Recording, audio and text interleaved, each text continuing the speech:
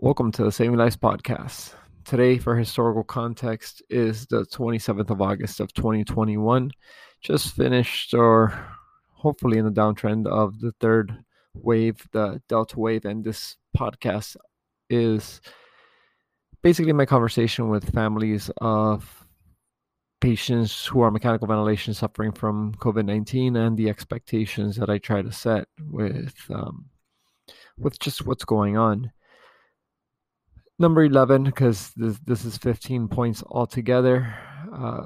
Two other podcasts came before this with 1 through 5 and 5 through 10. So then, therefore, this is number 11. And here I tell families that I will try my best to call them every single day. But if things are crazy and that might lead to that family not hearing from me, take it as a good day for their loved one. If something were to go wrong, I call the families myself, and under normal circumstances, I regularly involve family members at the bedside during multidisciplinary rounds, but we all know that there are visitation limitations now, and therefore this cannot be done. This means that I have to hit the phone when I have time on patients who are mechanical ventilation, as they cannot speak for themselves. If somebody's on high flow, a lot of times, I'm sorry, I just can't call family. There's just not enough time, and that patient could talk to the family, talk to their loved ones themselves on FaceTime and things like that. But on mechanical ventilation, they can't do that, so therefore it's my job to do that. But here's the recurring theme here. Resources are limited, and I'm a limited resource. If I'm managing over 20 patients who are on mechanical ventilation and critically ill, I just may not have the time to give that family a call. I wish I can, trust me, I do, but I just can't. It's more pressing for me to use that time to save somebody's life than to, be able to give that family member an update. So let's say, for example, it takes me 30 minutes to sit inside a room setting up a ventilator for a patient appropriately to save their life. I will definitely do that instead of speaking to a family. During this third wave, I could count on one hand how many times I've had the opportunity to eat during my shift. Again, that's not a complaint. That's just a fact of life. I could go without food for prolonged periods of time.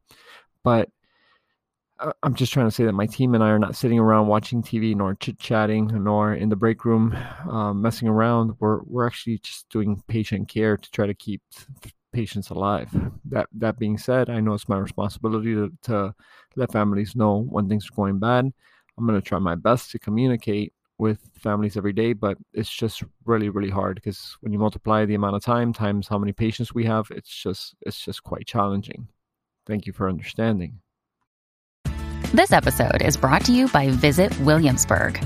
In Williamsburg, Virginia, there's never too much of a good thing. Whether you're a foodie, a golfer, a history buff, a shopaholic, an outdoor enthusiast, or a thrill seeker, you'll find what you came for here and more. So ask yourself, what is it you want? Discover Williamsburg and plan your trip at visitwilliamsburg.com. Point number 12. I ask families to designate one person as the primary information receiver. Even if this isn't the spouse of the patient, I just can't call multiple family members every day. Again, it's just not feasible. Hopefully, I'll have time for them to set up a quick conference call. And some families are amazingly savvy where they could get a bunch of people on a conference call in a couple seconds. But if there's a family member or family friend who's in medicine and could more appropriately relay the information to the rest of the family, I will be happy to call that person every day. But the reality is that I just cannot call two different people for one patient every day. Our focus is on the patient, and the more time we spend on the phone means less time on patient care. An example is that if I were to spend 15 minutes a day on each family for 20 patients, that's 2.5 hours on the phone, which doesn't advance the care of the patient. It's just not feasible. I mean, I wish it was, but again, resources are limited, and we're currently dealing with a pandemic that's unprecedented. Now, going back to having savvy family members, number 13, where is a point where the possible best way that you could kind of keep track of how the patient is doing on the ventilator is to keep track of the PEEP, which is spelled PEEP, and the FiO2. What I usually state to families is that the landing zone as to when we're thinking about extubating the patient is, generally speaking, when the PEEP reaches 5 and the FiO2 reaches 40 to 50%. Now, I know different institutions do things a little bit differently, but again, that's kind of the perspective I provide the patient's family. One of the things I often mention, even though this is variable depending on the vent and the patient itself, especially if they're morbidly obese, is that the highest PEEP that a vent could do is 20. And we know that this isn't accurate, but to be honest, I've rarely seen somebody hit a PEEP of greater than 20 and actually survive. I'll go out on a limb here and say that I've seen it maybe once. Family members take a crash course in ICU management, and they try to understand what's going on. They learn the vasopressors. They learn how much sedation is the patient on. They're extremely intelligent folks. But providing them with quantifiable markers helps them keep track of whether things are getting better or worse, and it helps.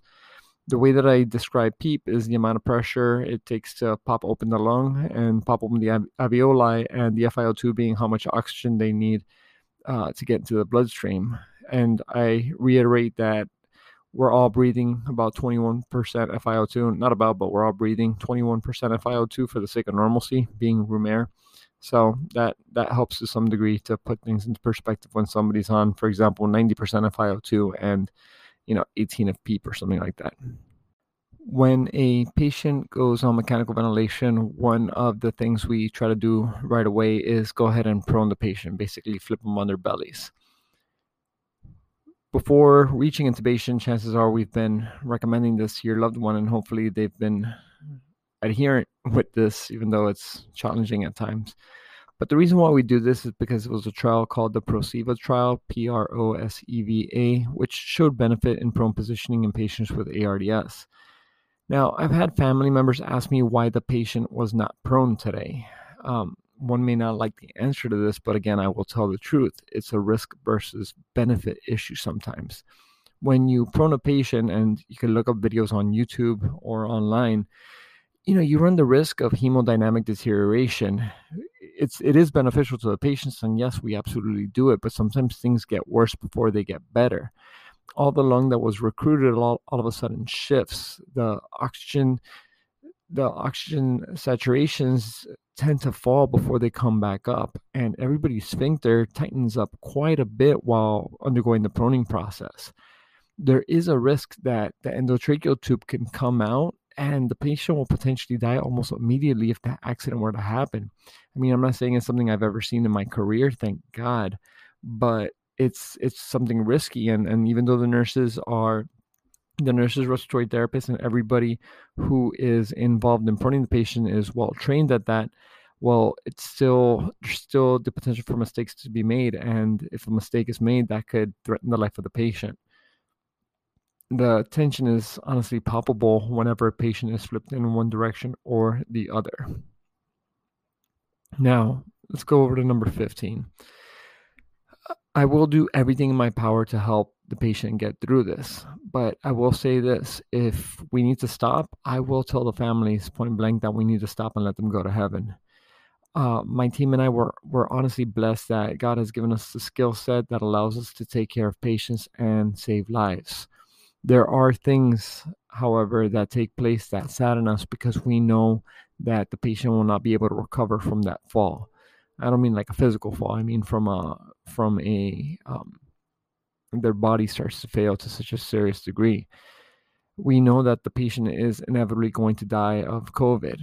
And when this takes place, the right thing to do, as hard as it is to say it, the right thing to do is to not do chest compressions on the patient. The reason for this is because that will cause pain and break their ribs. We're really good at CPR these days, and that means that sometimes we're able to perfuse, in other words, get the blood pressure sufficiently high enough to where their brain starts to work and they're able to feel pain. And I would hate for their last memory to be pain of me or somebody from my team breaking their ribs. The same thing that happens is if you were to shock a patient who were to go into a shockable rhythm, such as ventricular fibrillation or ventricular tachycardia, that shock will also cause them pain. And it's really not going to change the fact that the patient, unfortunately, is going to die regardless of these interventions. If we are to reach that point, I ask families to at least make the patient something called the limited code. I don't know if your state or your institution has this, where we will not do things that cause pain if imminent death is imminent. Not only does it pain the patient, honestly, to make them go through this, but it also pains the staff, like all of us, because we're the ones who feel the ribs breaking underneath our hands, and we're the ones who watch the patients grimace if they're shocked with 200 joules of electricity. I mean, it's just hard. To conclude this three-part podcast, it's not a entertaining podcast by any means. This was quite hard for me to write and now to say it, simply because it just sucks so bad that we're in this whole pandemic together. Really got to tip my hat to my team and everybody who takes care of critically ill COVID patients throughout the world, because nobody else knows what this endeavor is like unless you're actually in it. I really hope that this was useful. I'll try to post something more upbeat in the upcoming days or weeks whenever I have time. But yeah, I guess that's just the end of this podcast. I really thank you all for listening through to the end, and I appreciate your support. Hope you all have a great day. Thanks a lot. Bye.